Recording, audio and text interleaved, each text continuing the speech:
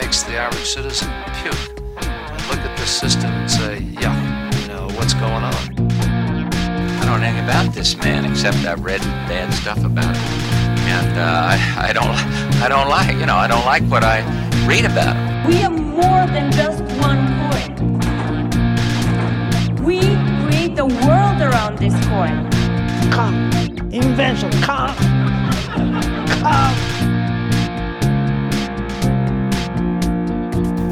In 5, 4, 3, 2. The evil has gone. Hello, everyone. Welcome to Grubstakers, the podcast about billionaires. I am your host, Yogi Polywall, and I'm joined today with my fellow host via your favorite late night segment, Remote. Joining me is Sean P. McCarthy, Steve Jeffers, Andy Palmer.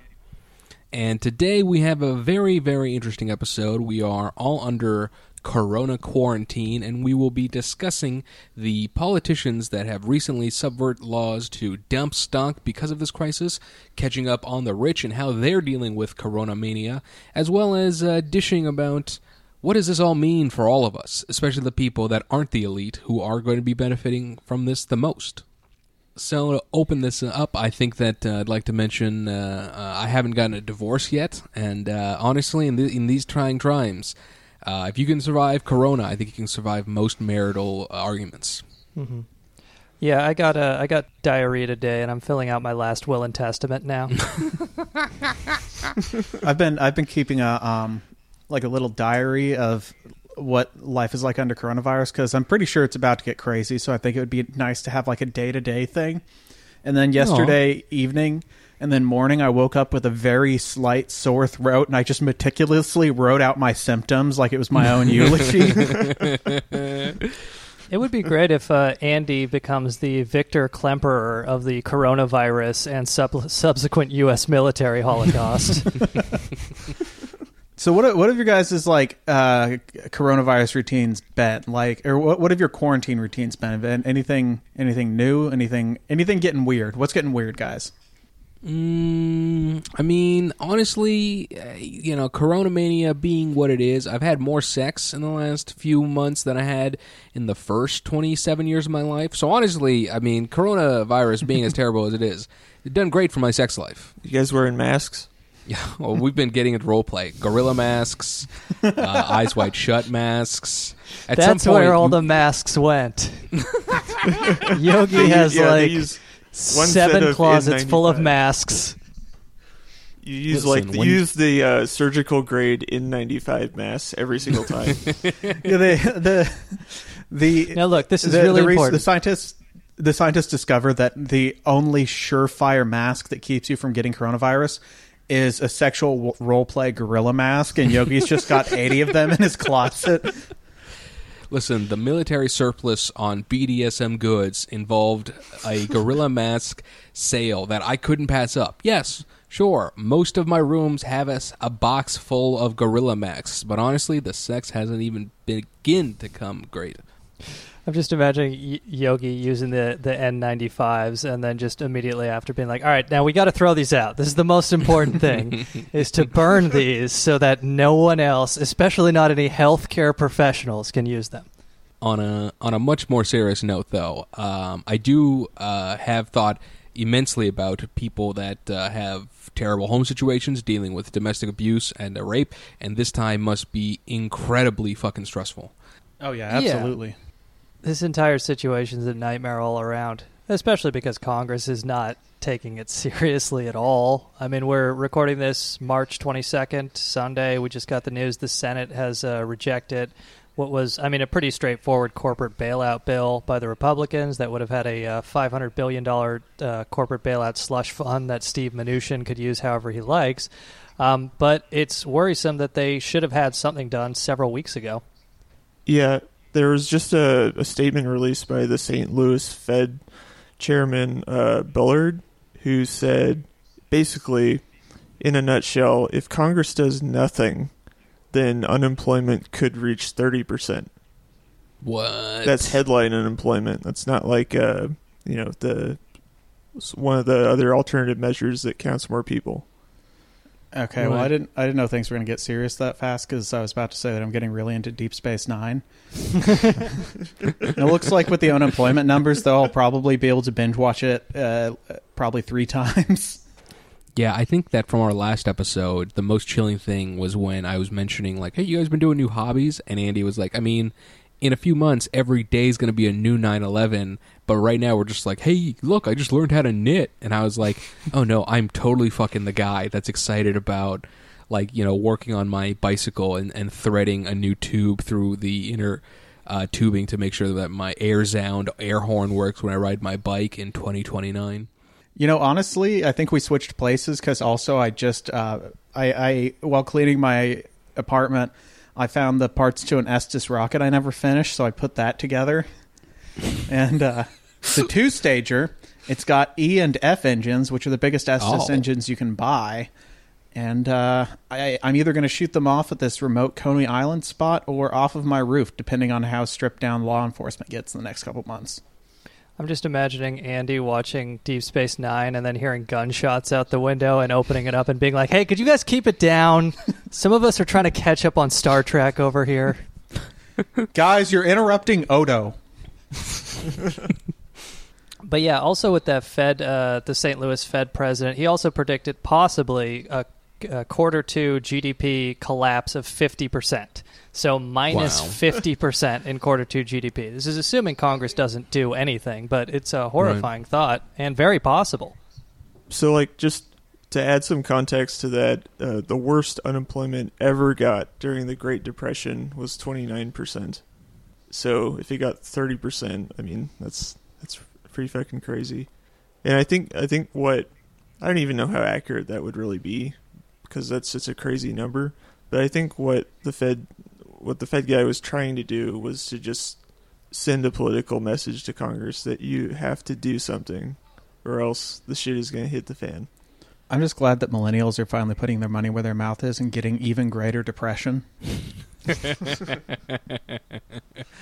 I got some statistics as well that I've been pulling about the disease. As of today, we're recording March 22nd, Sunday in the evening, and the only reason I mention that is that these numbers are still growing exponentially.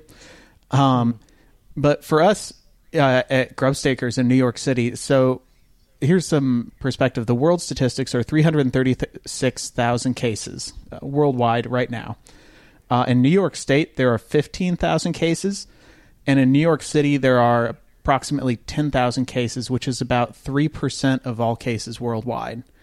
Right where we are, and that, and for reference, about 12 days ago, there were 10,000 cases in the entire country of Italy. So, yeah, we're about to be big Italy. We finally graduated over here.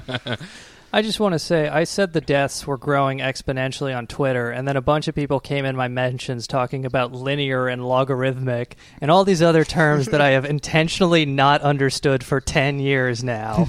And I don't want to hear any of this shit. Like, I'm done with college math, and I don't have to look at it again. I'm going to say exponentially and assume I'm right. They are growing exponentially. You are actually right. If you put them in a logarithmic scale, they are linear. They are growing linearly, which means they are growing exponentially on a linear scale. And so that is accurate. And, so I'm just going to reply to people with your email address and be like, this guy has a physics degree. He says I'm right when I say exponentially. Contact him. Yeah, anyone who says that it's not exponential is a moron. Like the way that it stops being exponential is once the containment efforts really start to kick into place. But if you go to there's this website that's keeping track of all the statistics, worldometers.info or worldometers.info, maybe it's Irish. And they have it's a toy. Graphs. It's a world of meters, Clancy. You can look at graphs by country or the world over, and you can look at them in either linear or logarithmic scales.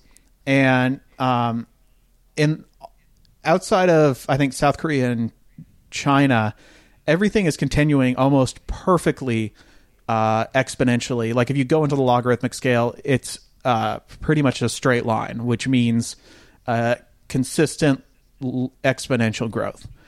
And in some countries, that's starting to bend downward, not in a linear scale. So the rate of increase is not decreasing, but it's being slightly less exponential in places like Italy.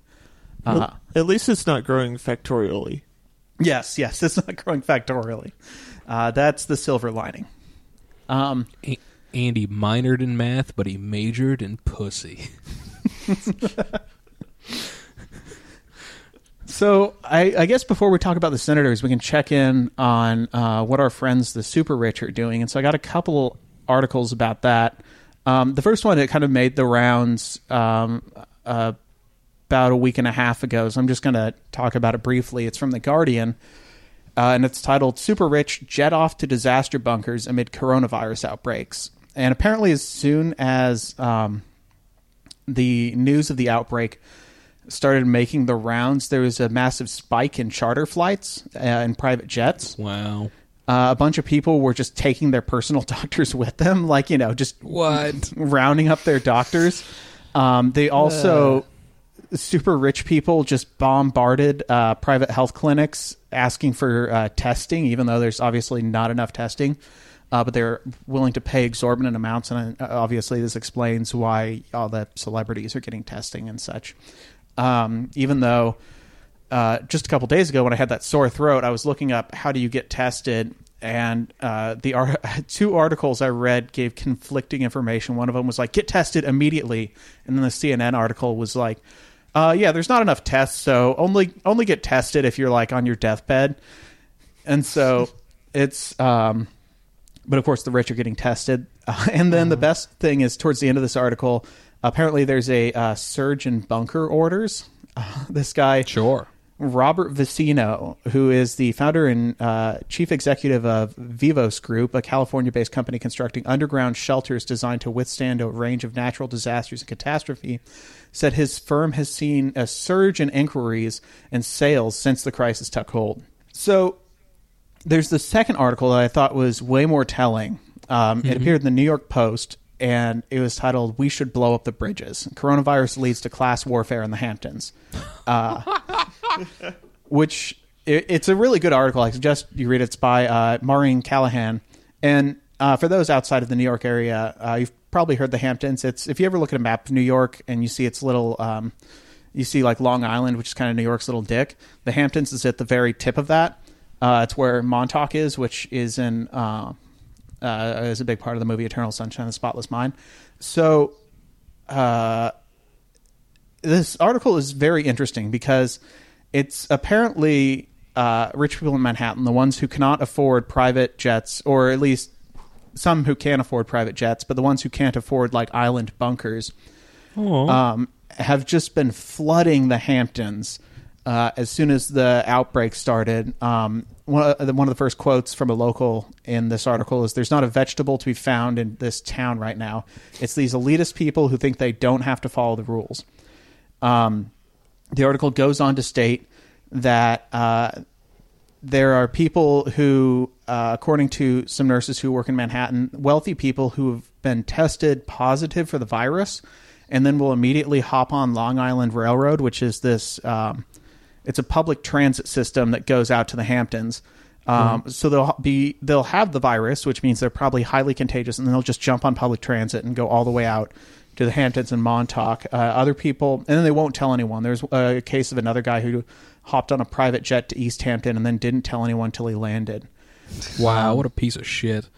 Now, when the rich people are here, what they're doing is they're ransacking the supermarkets, which if you've been out to this area... in the off season, which I think I mentioned before on the show, because I really like the movie Eternal Sunshine of the Spotless Mind, I like going to Montauk in the off season because it's empty and you just put on a coat and go to the beach, and it's really cheap to get a hotel. But it's also because everything is stocked seasonally, because they get flooded with rich people during the summer. Right. There's not a lot in the grocery stores during the off season, and so with this new flood of rich people in March, and by the way, the off season is from like September to June, they're just going into these grocery stores and dropping like $8,000 on food. There was... You're cleaning them out. Yeah, they're just cleaning out the grocery stores. And then apparently, let's see, PC Richardson and Son, a source there said that they sold, or they had 700 orders for freezers in the last weekend alone. What? To store all the food that they're hoarding. One local said, "I've seen breathtaking acts of selfishness. I saw one guy walk out of a grocery store with a cart full of carrots. Just carrots. Another cart was full of bottles of water and orange antimicrobial dish soap." And other people said that they'll see old people who will basically risk their lives to leave their house to get food. And they'll just walk around shell-shocked in these grocery stores with empty baskets because everything's been taken. And these are people who are, waiting on their Social Security checks to be able to buy food. Right. And then they can't buy food. And then apparently, once the rich get to the Hamptons, they'll just go out partying. Apparently, both Soul Cycle and Flywheel were packed, as well as bars, restaurants, clothing stores, and coffee shops. Apparently, there was this line out the door at this East Hamptons restaurant called Mary's, and as well at Starbucks. And then there was another case where there were a couple of restaurants that were so overcrowded that the police had to come in and thin them out. Wow. Not the way I would have done it, but would have used those Glock 9s. They're using surgical masks as napkins. Yeah. Also, there's a Southampton Hospital, which is, I think, the only hospital that serves the area and only has 125 beds. Only 8 are ICUs, and people who work at the hospitals are really afraid that those are just going to get overloaded immediately. That the Hamptons have nowhere near the hospital capacity, even per capita, that Manhattan does, which is what everyone fled from. I think it's older also. It's older, yeah. The people there are older. Yeah, the locals are generally older in the Hamptons. A lot of... it's a lot of the people who live there year round. They're just working class people, whether they're people who run all the restaurants and hotels or just fishermen, like old Long Island fisher people.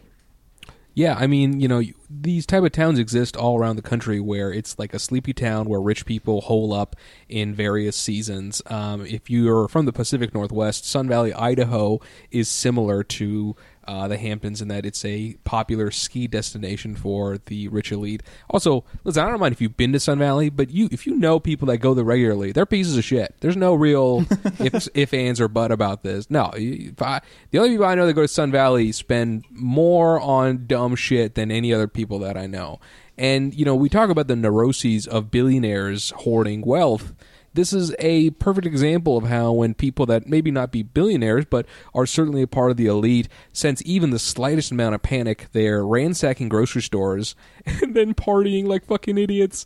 Like people that watch, a fucking, fast food documentary and immediately get all the groceries, and then a week later it ends up going to waste and they're going to Subway and stuff. But there was a tweet from Eugene V. Dabbs, and she talked about a bunch of rich people from LA and Seattle flew up to their vacation homes in Sun Valley, Idaho.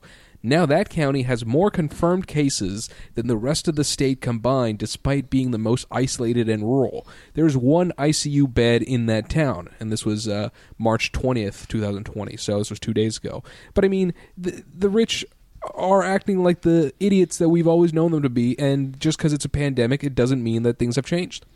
Yeah. The last line in this article is, it's kind of a silver lining, and it's that, at least, even though the rich are fucking everyone over, there's a quote, which is, "I see the bartenders and the waitresses, the people out of work, volunteering to feed the elderly. We don't really see that from the types of people hoarding supplies, but I guess that's to be expected." So, sure. Even in the horrible situation, there's at least community solidarity amongst the working class. One last thing I'll mention about when I was in Salt Lake City for that wedding I went to, they at one point had a luncheon that was catered by a Mexican restaurant, or as a woman that runs a taco truck, I think. But she said she had to go to 3 different stores for black beans. And me and my wife were talking about, that's so interesting. She had to go to 3 different stores for black beans. And I'm like, yeah. Well, she didn't have to go to that many for pinto beans, because the people that can afford to hoard grocery food right now are also the people that are like, black beans are healthier than pinto beans, so I'm going to get black beans instead. Why does it got to be black? Fuck, you got me.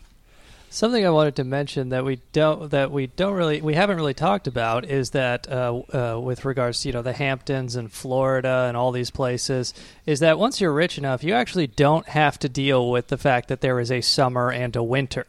You just go to the whatever place the weather is best all season. So they actually do only get 2 seasons. And, this is what we see is now the less well-off residents of their vacation towns are the ones paying the price.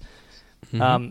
And it is fucked up because it's like, when they are sick and they get on the LIRR, who is going to be first in line for the ventilators? It'll be the fucking rich, Of course. When they start triaging in U.S. hospitals, it's not going to be rich people they're putting on their little death panels. It's going to be the poor.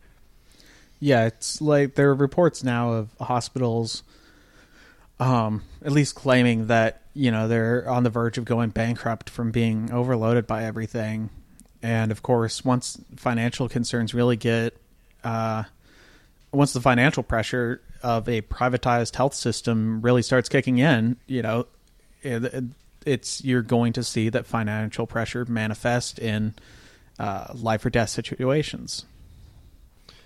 Something I wanted to mention also today, Andrew Cuomo, of course, famed socialist, Stalinist governor of New York, tweeted out and said in a press conference his support for nationalizing the medical supply chains in this country. And the reason he said that is something very horrifying people should be aware of, is that New York State and other states are actually engaged in a bidding price war to get medical supplies right now. Because of our privatized medical supply chain, all these states are, bidding each other up just to get, masks and gloves and whatever for healthcare providers. Right. And the only solution to that is nationalize the medical supply chains, which is why Andrew Cuomo is supporting it. But, it's horrifying to think about that the Trump administration might just go all the way down with this thing, or just not care if it kills people in blue states and maybe, belatedly do the thing after it's a month too late. So we'll see, but it does just tell you about the fact that people like Andrew Cuomo are even endorsing this policy now. Yeah, it doesn't change the fact that he's a shitbag. That he happens to have a somewhat coherent answer on a supply chain mismatch for masks and ventilators and stuff. Right. He was also saying that he's going to start asking companies to try and retool so that they can make ventilators and pay for those. Yeah, did you see that there were those guys who figured out how to 3D print crucial ventilator attachments? Mm-hmm. Oh, yeah. And the maybe we already talked about this. I don't know if we brought up on the show. You might as well finish mentioning that. Oh, yeah. And the companies were who make them... who jacked up the price, of course. We're threatening to sue them for about $10,000 because someone figured out how to easily mass produce a crucial life-saving technology in a way that didn't allow them to reap massive amounts of profit from it. Fucking scum.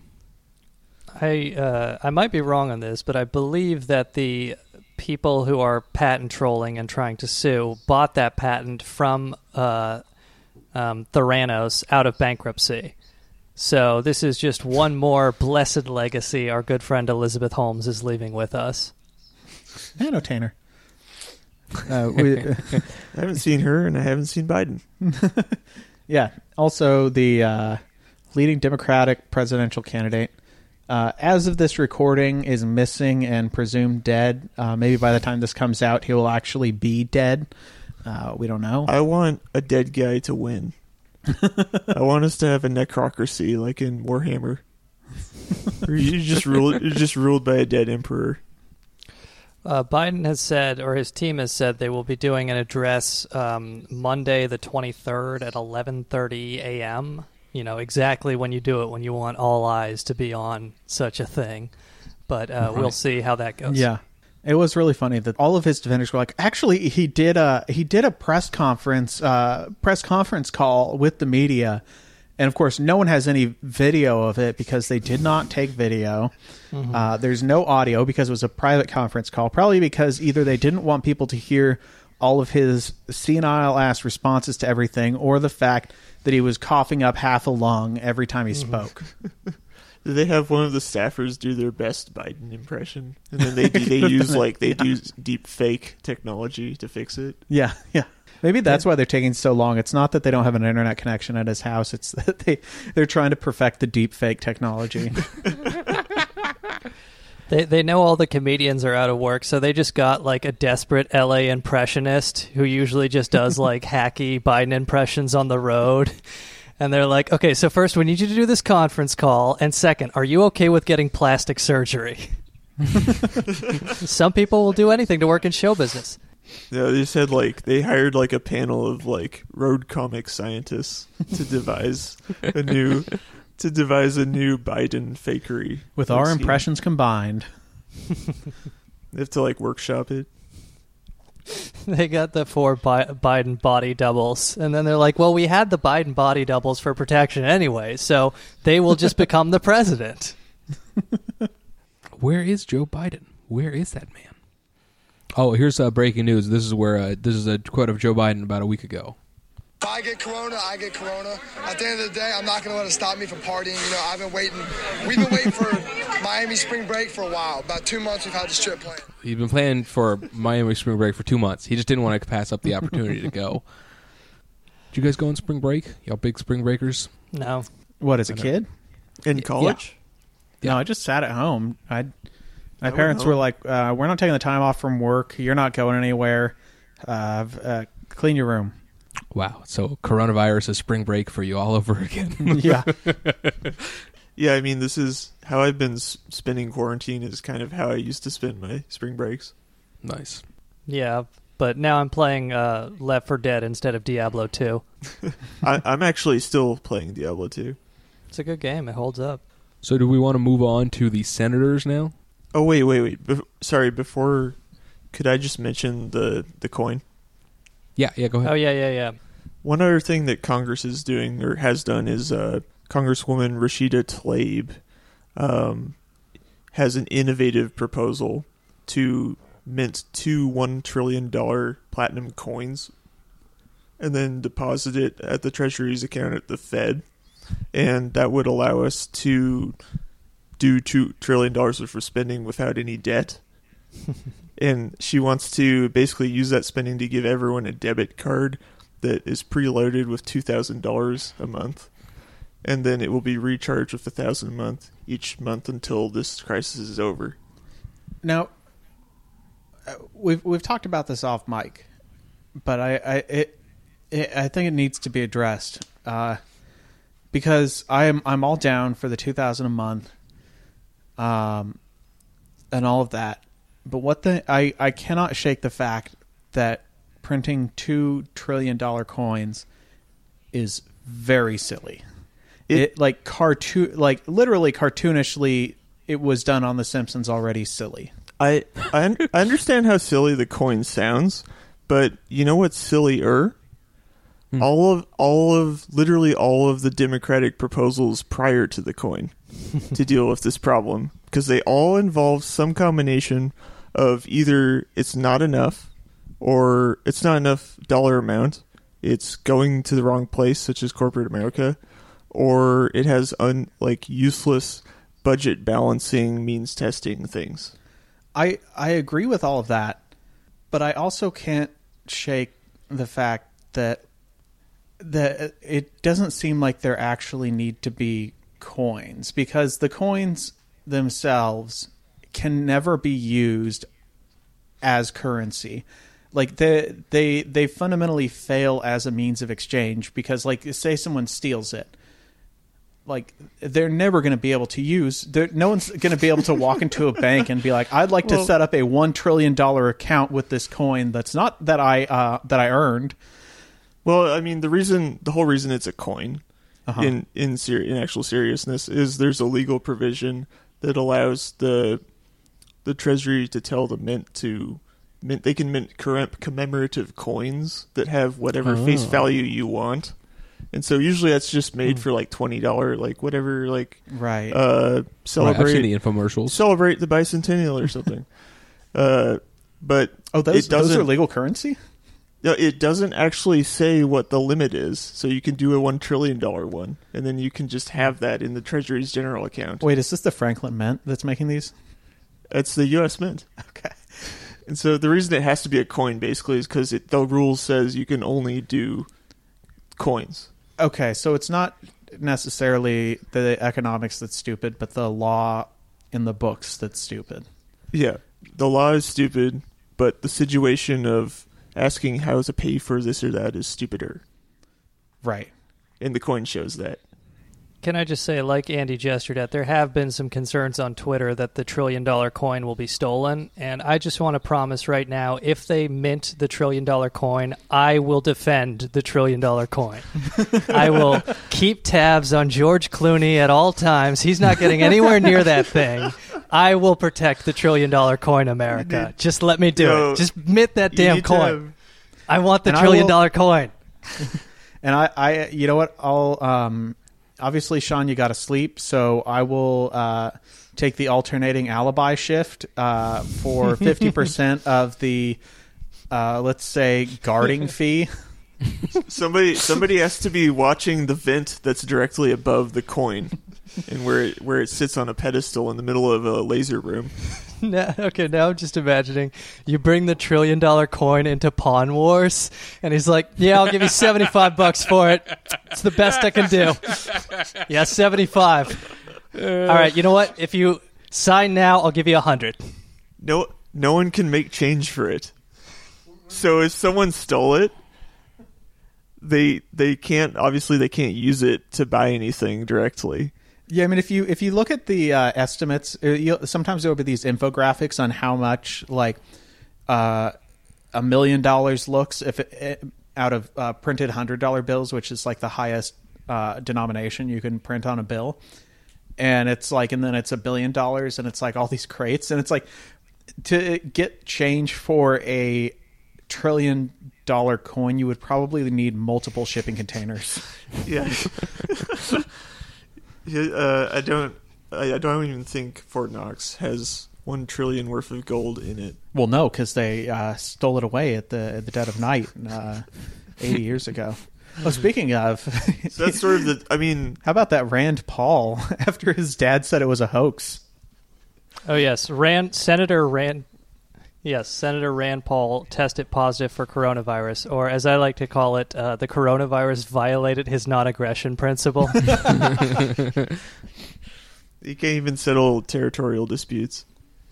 One last thing I want to mention about the $1 trillion coin. I'm okay with them producing it, but who gets to be on the $1 trillion coin? My first thought was C. Montgomery Burns. I mean, the concept came from The Simpsons, put him back on it. And then I thought maybe John D. Rockefeller should be on the coin. And I don't know. Steven, what do you think? Ever since Trump got elected, I have always held to the belief that if the Treasury told Trump that his face would be on it, he would mint it. I'll take that compromise. That's a good one. Yeah. Though what if they went with Alf, though? I do think the best thing to put on the $1 trillion coin would be the all-seeing Illuminati eye, just to fuck with people. But wait, you mean the one that's already on all of our currency? Right, exactly. Yes. It should be that, just the eye, but then just truck nuts, just the biggest truck nuts. And then on the left ball is the U.S. flag, and on the right ball the POW MIA flag, because we've got to respect the veterans. So Illuminati eye with truck nuts hanging from it, and we just get all aspects of American society in one coin. That's right. It's graphic design by committee for you. But I did just want to say, I very much support the $1 trillion coin idea. I think, essentially UBI, like you start out with $2,000 and a debit card, then you get $1,000 a month UBI. I think that's the only way to really solve this, and I hope Rashida Tlaib's proposal is taken seriously by the Democrats and at least passed through the House. I mean, we'll see about that. But I did just want to ask you, Stephen, because I do see people kind of on Twitter either concern trolling or maybe they do believe that this will cause hyperinflation. So I was wondering if you could assuage people's fears about hyperinflation from the government minting $2 trillion without borrowing it. Well, all right, so when you hear the word inflation, what do you think? When I think of inflation? What do you think it means? Balloons. Increases in prices generally. Okay. A general rise in prices. So it doesn't mean there's more money. It means there's higher prices. So what would minting one coin and then depositing somewhere safe at the Treasury, like how would that translate into higher prices?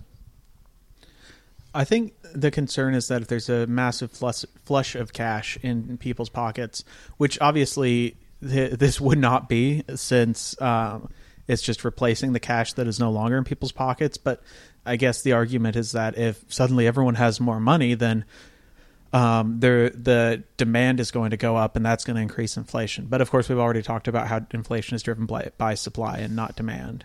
And so like, I mean, I was starting at what is inflation, because I think a lot of people, when they hear it, they say like, oh, that's when there's too much money. But actually, the real definition is it's a rise in prices. So a price is being inflated. So then the obvious question to ask is like, if we make this coin and then we deposit it, how does literally just that act translate into higher prices? And then you kind of get stuck because there's no, like, what is the sequence of events that transpires to make prices go up? And like, you can't really think of one, so there probably won't be one. So the key to dealing with Twitter trolls is to use the Socratic method until they rage quit.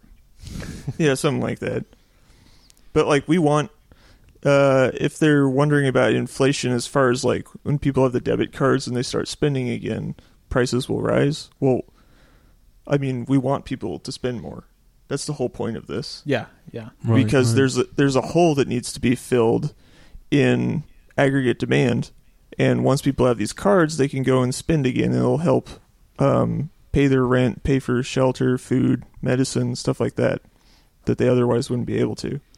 Yeah, one thing that is being like teased but hasn't been actually enacted is, of course, but is necessary, is a rent freeze, because nothing exposes a more useless like aspect of the economy than a crisis. And I mean, nothing's more useless than like the astronomical rents that people in cities are paying right now. Like it's clearly just this big money hole in everyone's pockets, and for value, it's just going into a passive income of people who are already extremely wealthy. And so like I'm not even the biggest fan of UBI, but I agree that having a universal basic, at least temporarily, would be a great response to help people pay their rent and get what they need to hunker down in this quarantine. Well, I'm saying they shouldn't even have to pay their rent. Like once there should be like a national rent freeze.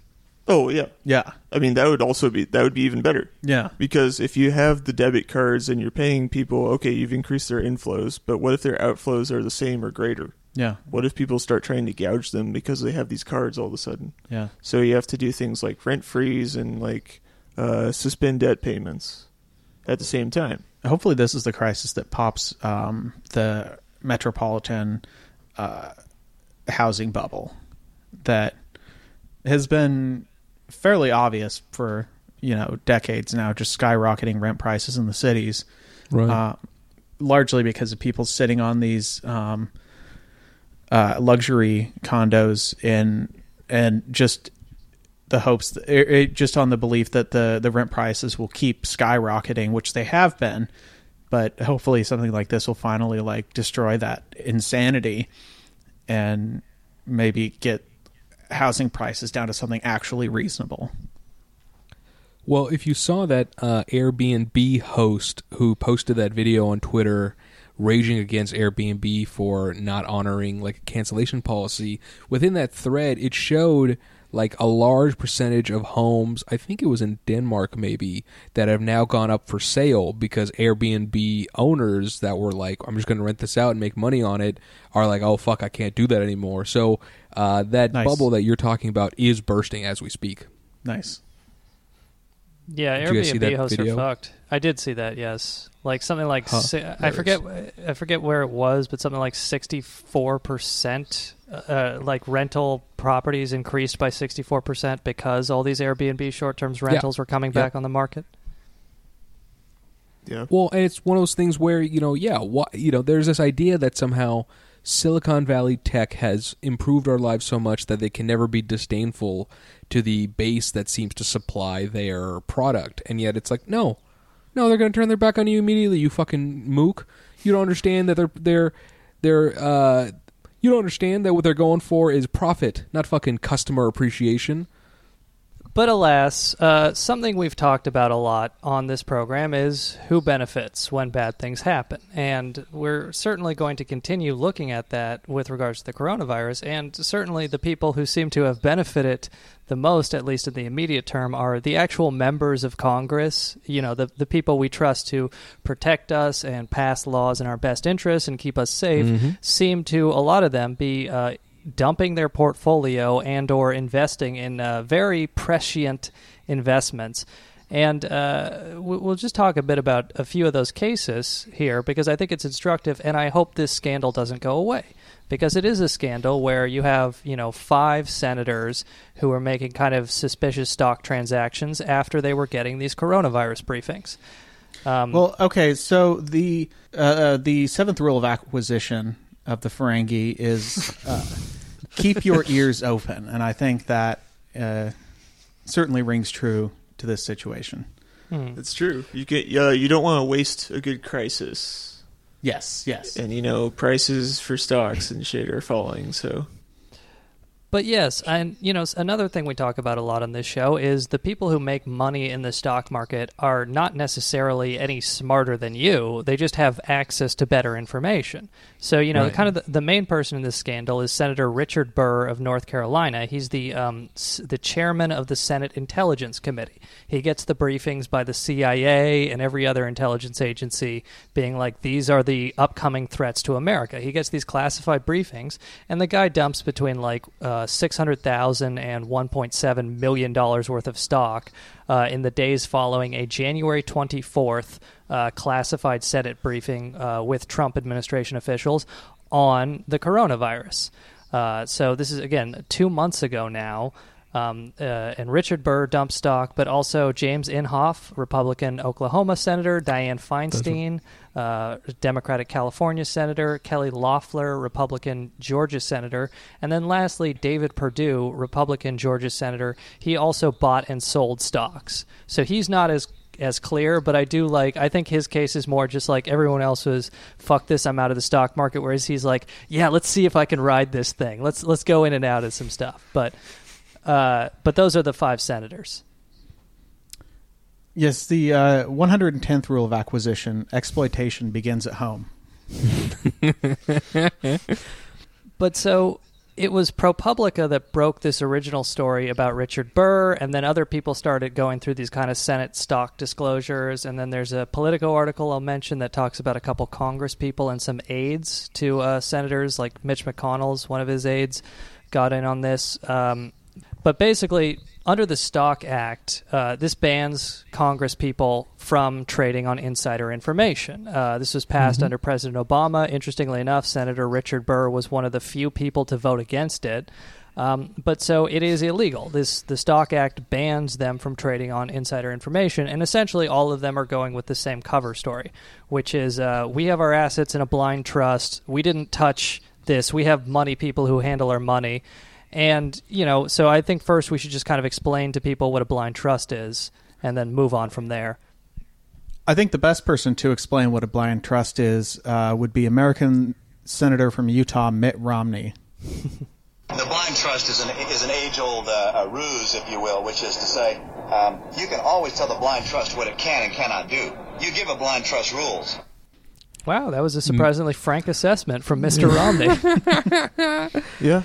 So, nearly every senator and congressperson is going to say that, well, I have a blind trust. I don't make any trading decisions. I just, all I do is disclose what they do later.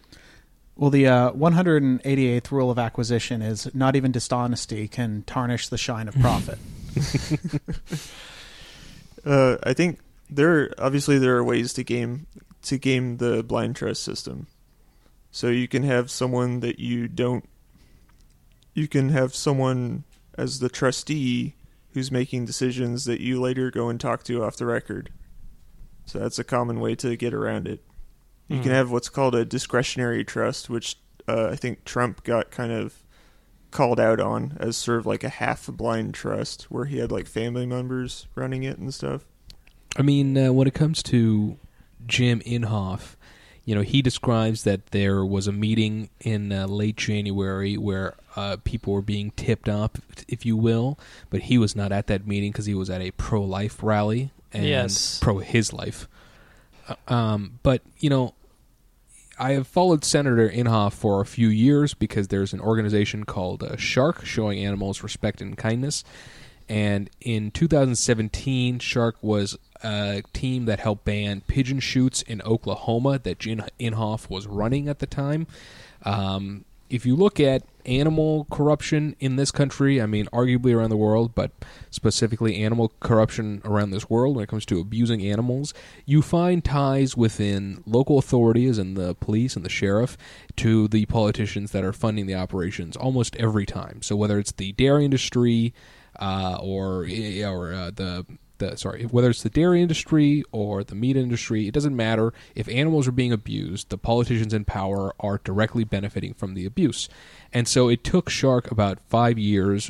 One of the years, their drone got shot out of the sky by one of the guys shooting at them. And I mean, the individual at Shark, Steve Hindy, and I highly recommend you check out all of their videos on YouTube and all their content, but he basically is like, listen, I don't give a fuck if you want to hunt. If you want to go out in the woods and stalk something and kill it and eat it, that's fine by me, but these pigeon shoots, they're just throwing pigeons in the air and killing them mercilessly, and they're not even doing anything with the carcasses. They're just letting them there to rot. And in one article I found that I will link on Reddit, it talks about the people at the pigeon shoots were joking, saying that we're going to use the pigeons to feed the homeless population in Tulsa, Oklahoma. So these are criminal monsters, and Senator Inhofe is a part of this thuggery. Shark really needs to, I mean, I admire their mission, but they really need to work on their tactics. Sending a flying drone to spy on people using shotguns, probably, I don't know what they were expecting to happen. Oh, man. Like, I stumbled upon them because I was watching a whole bunch of First Amendment audit videos for a long time. And, the best First Amendment audit videos are when it's, like, involving with people who are actually trying to stop corruption from happening. So the local police departments would be like, we saw that you were flying a drone up there. Did you get permission from the property? And they're like, it's not the property that has air permission. It's the FAA.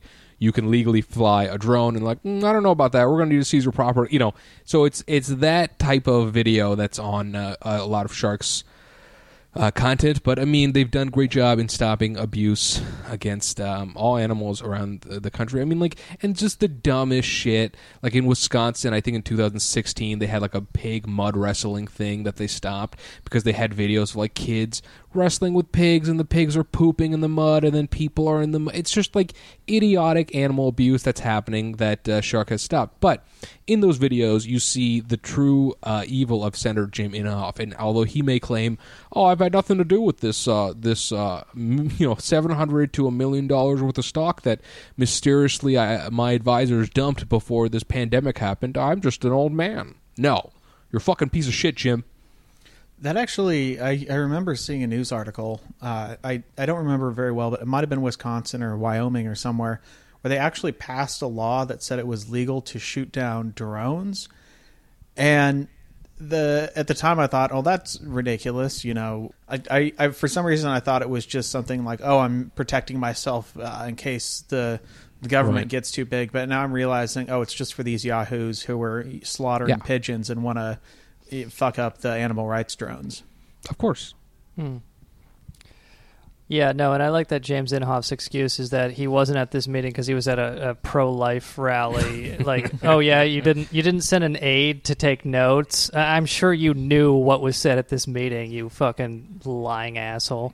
Oh yeah, and it's like an excuse that could only exist, 70 years ago. I wasn't at that meeting. I couldn't have possibly heard of what was going on there. It's like, word, you couldn't get a motherfucker to send you an email or a fucking iMessage audio drop, or you couldn't get a cat to take notes to, shit for you.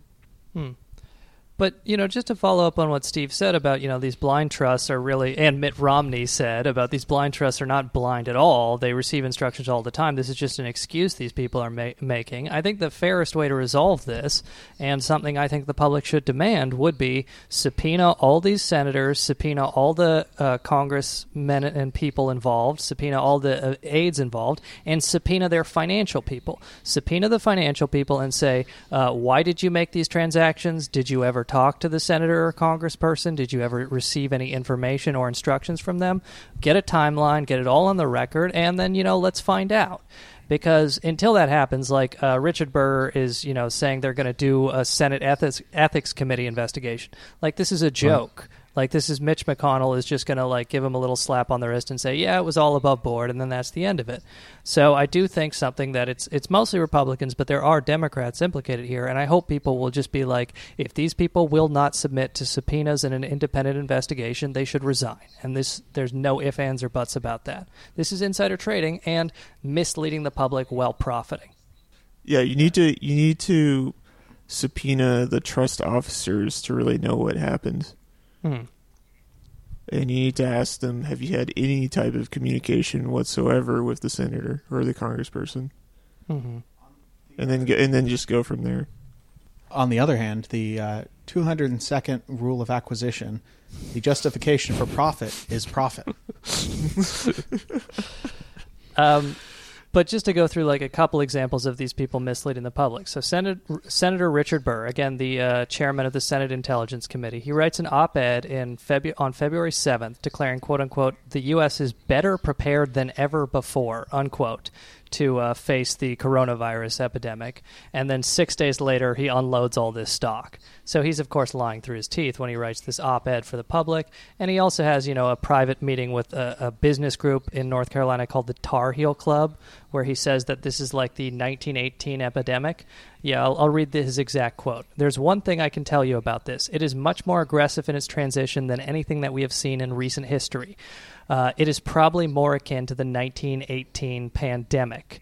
And these Tar Heel Club membership, it costs between $500 and $10,000. This group, apparently, companies involved in the Tar Heel Club donated more than $100,000 to Burr's election campaign in 2015 and 16. This is, according to ProPublica, but the point here is that he's tipping these business people off. So not only is he selling stock, the business people who invested in him are probably selling stock as well. And this is what we mean when we say these people they're not smarter than you. They just have better connections. They know what's going on. They're getting the classified briefings and they're trading on that information. And it's just disgusting that they're misleading the public at the same time and not doing their jobs protecting the public. Well, Sean, you say it's disgusting, but the 101st rule of acquisition, profit trumps emotion. I was going to say, and just one more example of this, Senator Kelly Loeffler, the Georgia senator, she sold her position around the same time and then shortly after tweeted out, quote unquote, Democrats have dangerously and intentionally misled the American people on hashtag coronavirus readiness. So this is around the time that coronavirus was a Democratic hoax and, Trump was talking about this being a hoax. So they were all just kind of following the leader while privately dumping their stocks because they knew shit was about to hit the fan. By the way, one last thing I wanted to add was that Theranos company, Labrador Diagnostics LLC, that's suing for the COVID-19 tests, that company is now owned by SoftBank. Masayoshi-san strikes again. Oh, man. Patent troll, come! Fucking Harvey Weinstein got coronavirus, ladies and gentlemen. Who would have thought that would happen? Oh, no. Now who's going to make the independent movies? Coronavirus comes into Harvey Weinstein. So, sir, first of all, I want to say I'm a big fan of your work. I loved The Blind Side. Thank you for trusting Quentin Tarantino. You didn't put strings on him. You said you let the creatives create, and I like that about you.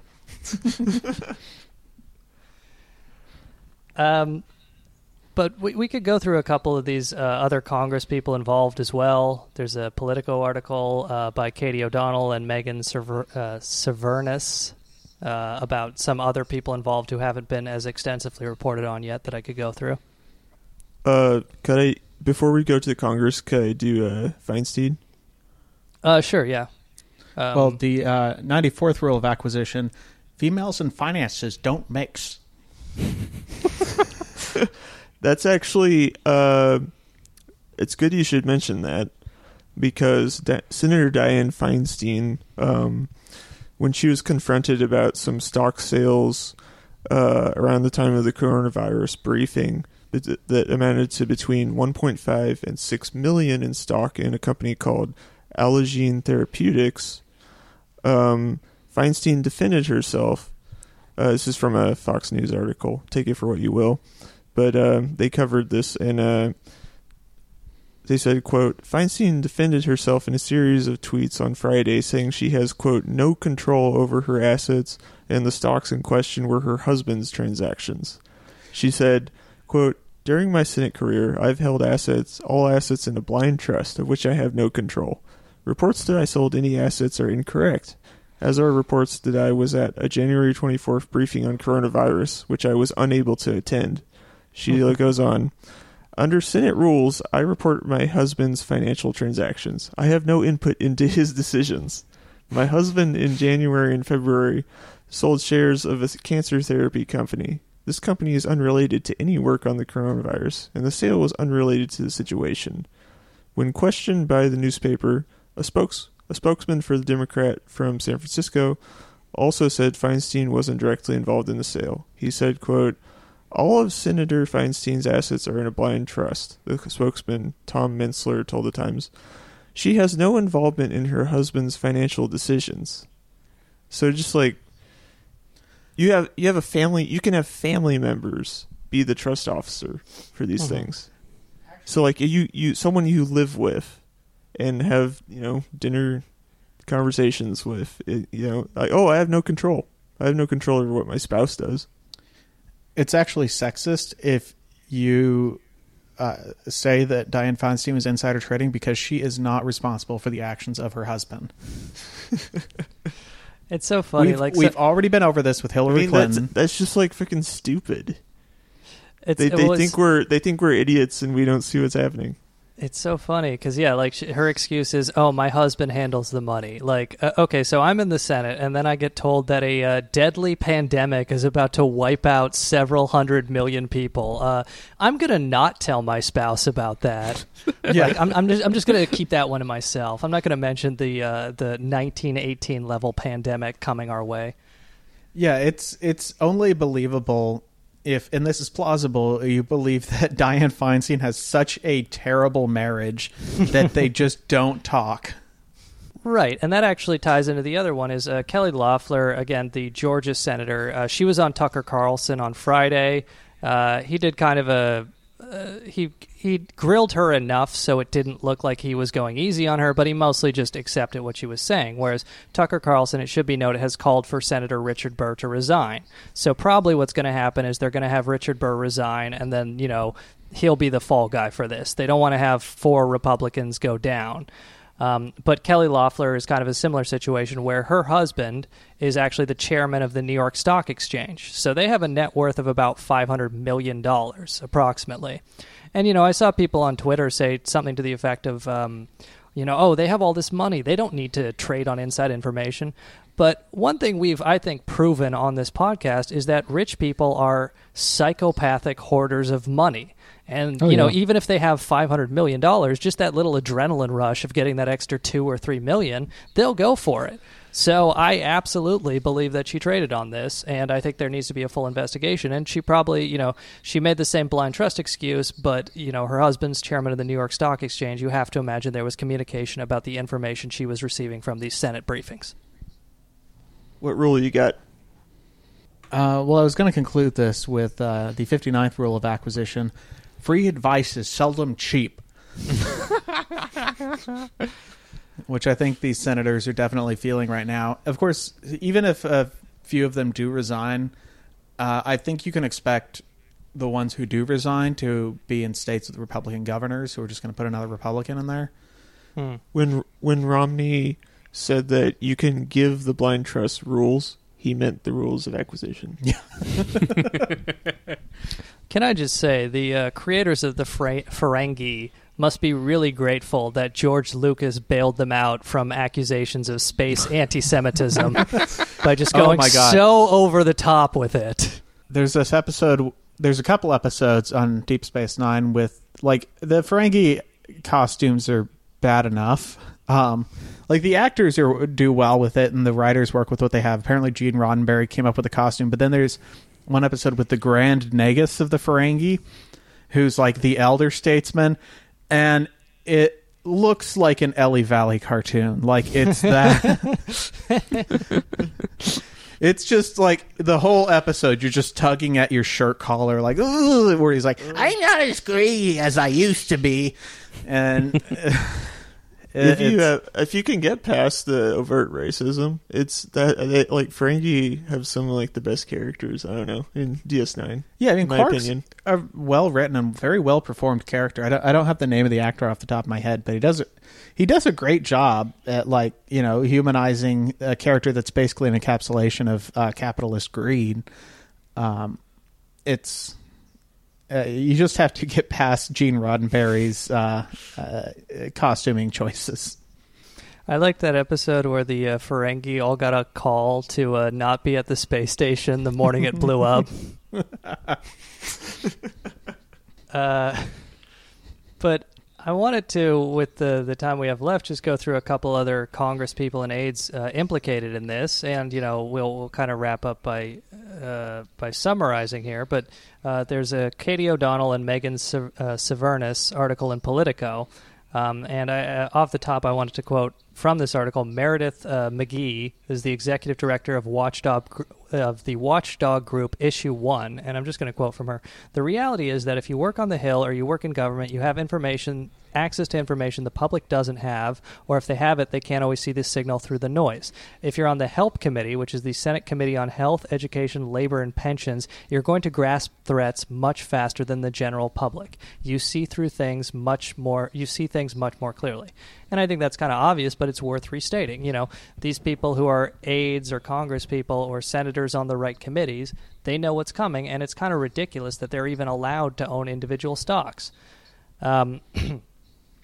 But just from the article, Congresswoman Susan Davis is a Democrat from California. Quoting from the article, she's a member of the House Armed Services and Education and Labor Committees. The three different committees, excuse me. She unloaded stock on February 11th in the airline and cruise industries, two sectors that have since been ground to a halt by the pandemic, nearly 2 weeks before the market tanked. Davis's spokesman said she has, quote, a third party handling her portfolio and does not play a role in the purchase and or sale of her stocks. Another one is Representative Scott Peters, also a Democrat from California. On January 29th, he was briefed, along with others, on the coronavirus.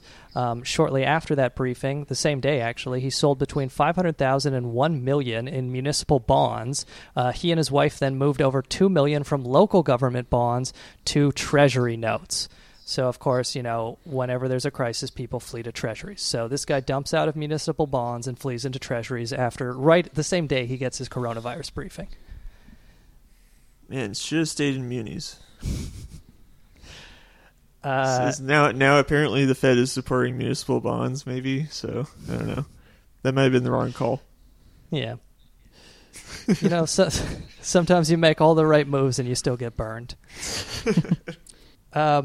And then just two more. Scott Slothman is a top communications aide for Senate Majority Leader Mitch McConnell. He purchased stock in a company that would wind up being instrumental in the fight against coronavirus. It's called Moderna Incorporated, which is now testing the first vaccine for the disease in Washington State. So a senior comms aide to Mitch McConnell bought stock in the company that's testing the vaccine in Washington State now. Well, the 33rd rule of acquisition. It never hurts to suck up to the boss. And then lastly, Sarah Holmes is a New Hampshire-based state director for the New Hampshire Senator Janine Sheehan. And she sold between 1,000 and 15,000 worth of Delta Airlines stock on January 25th. Oh my god. Oh my god. Hilarious. She also, after she dumped this, she made two purchases. She purchased between 15,000 and 50,000 of stock each in two companies. The pharmaceutical company Gilead Incorporated, which makes a drug that is currently being tested to treat coronavirus, and the wipe manufacturer Clorox. Oh. So, again, lots of prescience.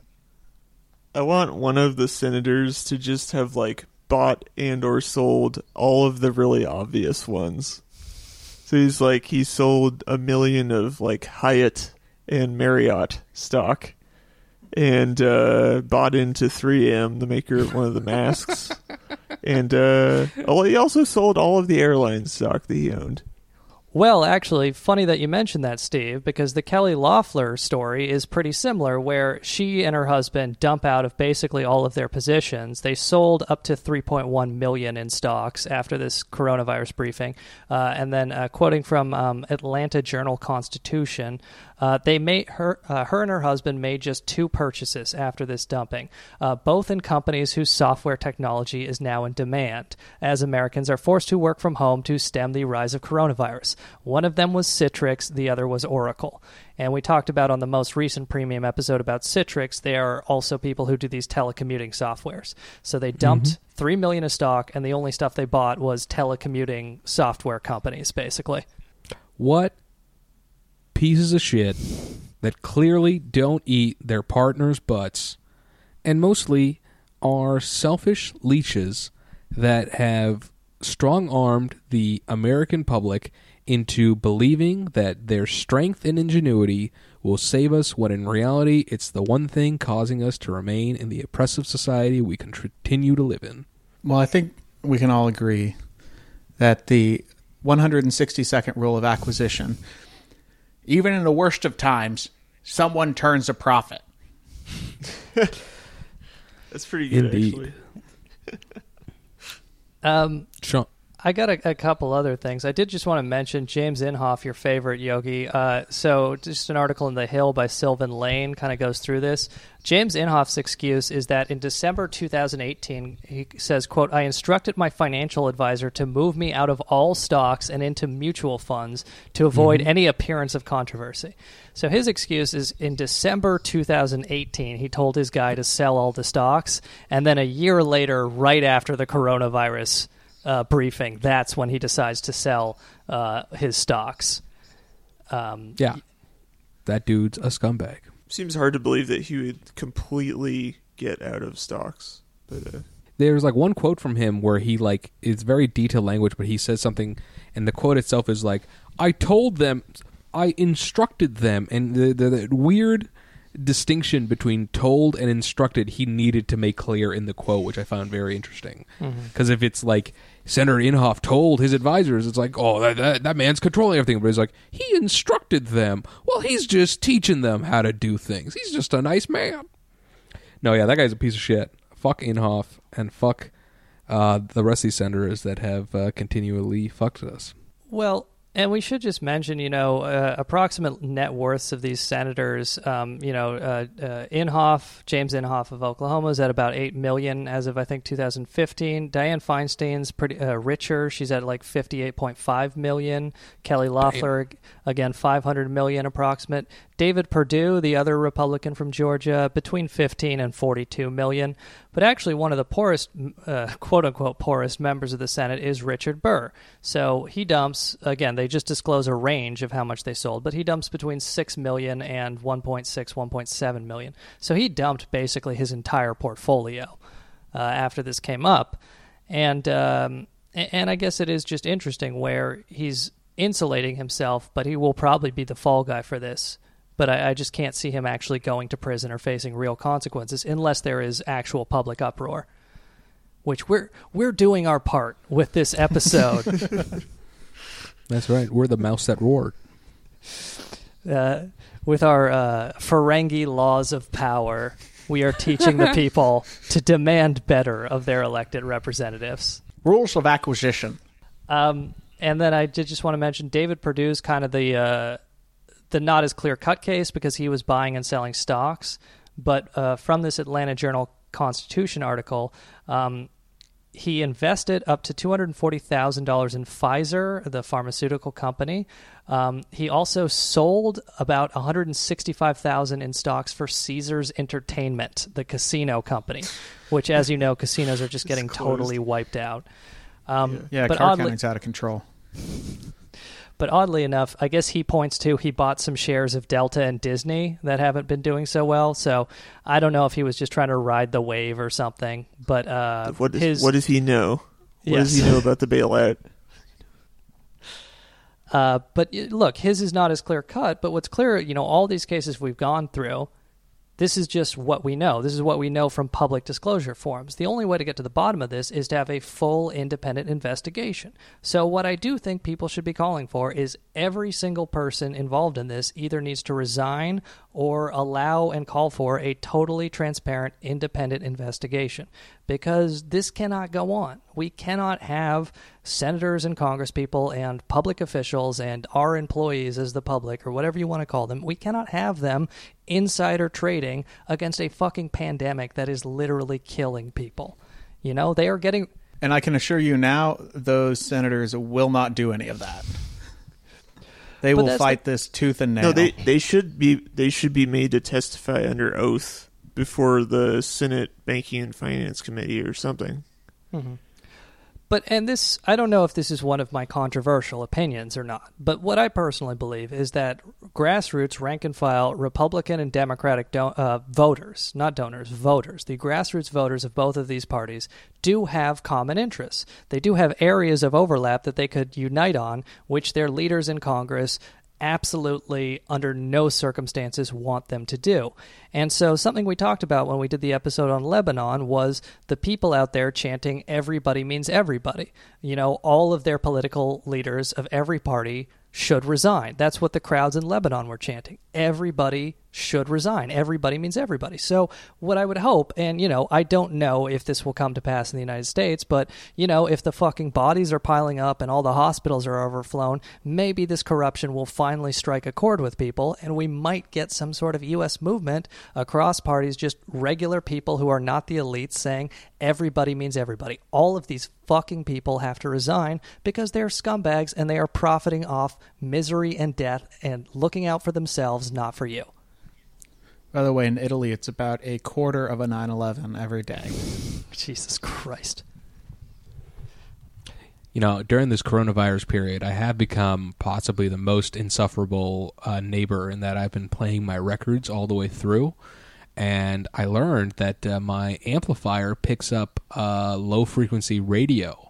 And because of that, I learned that there's a Rage Against the Machine song, Testify, and at the end of that, you can hear a K-pop song because it's Tom Morello's amp picking up that radio signal. So that's what I learned after I listened to some Donny Hathaway. That's right, I got the good shit. Wait, K-pop was on the radio when Testify was being recorded? I believe so, yeah. Oh, wow. I thought that was a relatively recent phenomenon. Yeah, tube amps can pick up radio frequencies. I had no idea. I could hear it in the background. I'm like, what the fuck is this? All I know is Take the Power Back is pretty awesome. Mm-hmm. Yeah. Pretty much any long enough wire can... If a wire's the right length, it'll pick up radio frequencies. Oh, yeah. I learned that, and I was like, oh, no wonder fucking old TV shows like Gilligan's Island were like, we're going to make a radio out of a coconut. And it's like, oh, I didn't even know this thing was a radio, and it basically is. Yeah, this is a complete tangent, but radio frequency, any kind of electromagnetic frequency, but like radio, it's just moving. It's light. What light does is it kind of moves electrons back and forth, or electromagnetic waves will do that. And so if you have a long enough wire, it'll move the things back and forth on the wire, and that creates the radio signal. Please don't yell at me if I got some of the nuances wrong, but that's the gist of it. I don't know enough to challenge you, so. Yogi, a useful thing you can do with that now is listen in on police scanners, because that will be very relevant in the next month or so. Sean, you don't think my military surplus catalog days didn't involve me buying police scanners, fucking CB radios? I've got communications up the wazoo, son. Yogi went through a big MASH phase. He's got one of those giant telephone things. Everybody, you have to stay in shape in your apartment so that you can put on a military uniform and blend in when the crackdown comes. Just like you're in Hitman 2, just put on the dress and don't look too out of shape, and they'll let you go through the checkpoint. I'm going to go into my like old prop building phase from when I ran a show with Patak and just like make the most believable looking M16 I can to kind of blend in with the military just out of toilet paper tubes and cardboard. You know, when a lot of people were reading Neil Strauss' The Game, How to Pick Up Chicks, I was reading Neil Strauss' Emergency, This Book Will Save Your Life. I've been preparing for a pandemic since 2009. Yogi, use your ham radio to get stock tips from Feinstein's husband. All right. Sean, you clean? Steve and Andy, how y'all feeling? Is that everything? Yeah, I think I'm about ready to Cool. round this out. All right. Well, we'll see what the coronavirus does to our stock portfolios and our general well-being. And with that, this has been Grubstakers. I'm Yogi Pollywall. I'm Sean P. McCarthy. One last time, these senators are Dianne Feinstein of California, James Inhofe of Oklahoma, Richard Burr of North Carolina, Kelly Loeffler of Georgia, David Perdue of Georgia. All must resign or submit to an independent investigation. I'm Steve Jeffers. I'm Andy Palmer, and remember, remain indoors, keep quarantined, stay healthy, and if that's not enough, just remember the 15th rule of acquisition, dead men close no deals. Mm-hmm. And this is my will and testament, so Andy, you get my PS4 if this diarrhea takes me. Hell yeah. You can finally play Fortnite. You might have to fight Ross for it. I'll win. Later. I'm small, but I'm scrappy. All right, Bye-bye. everyone stop your recorders.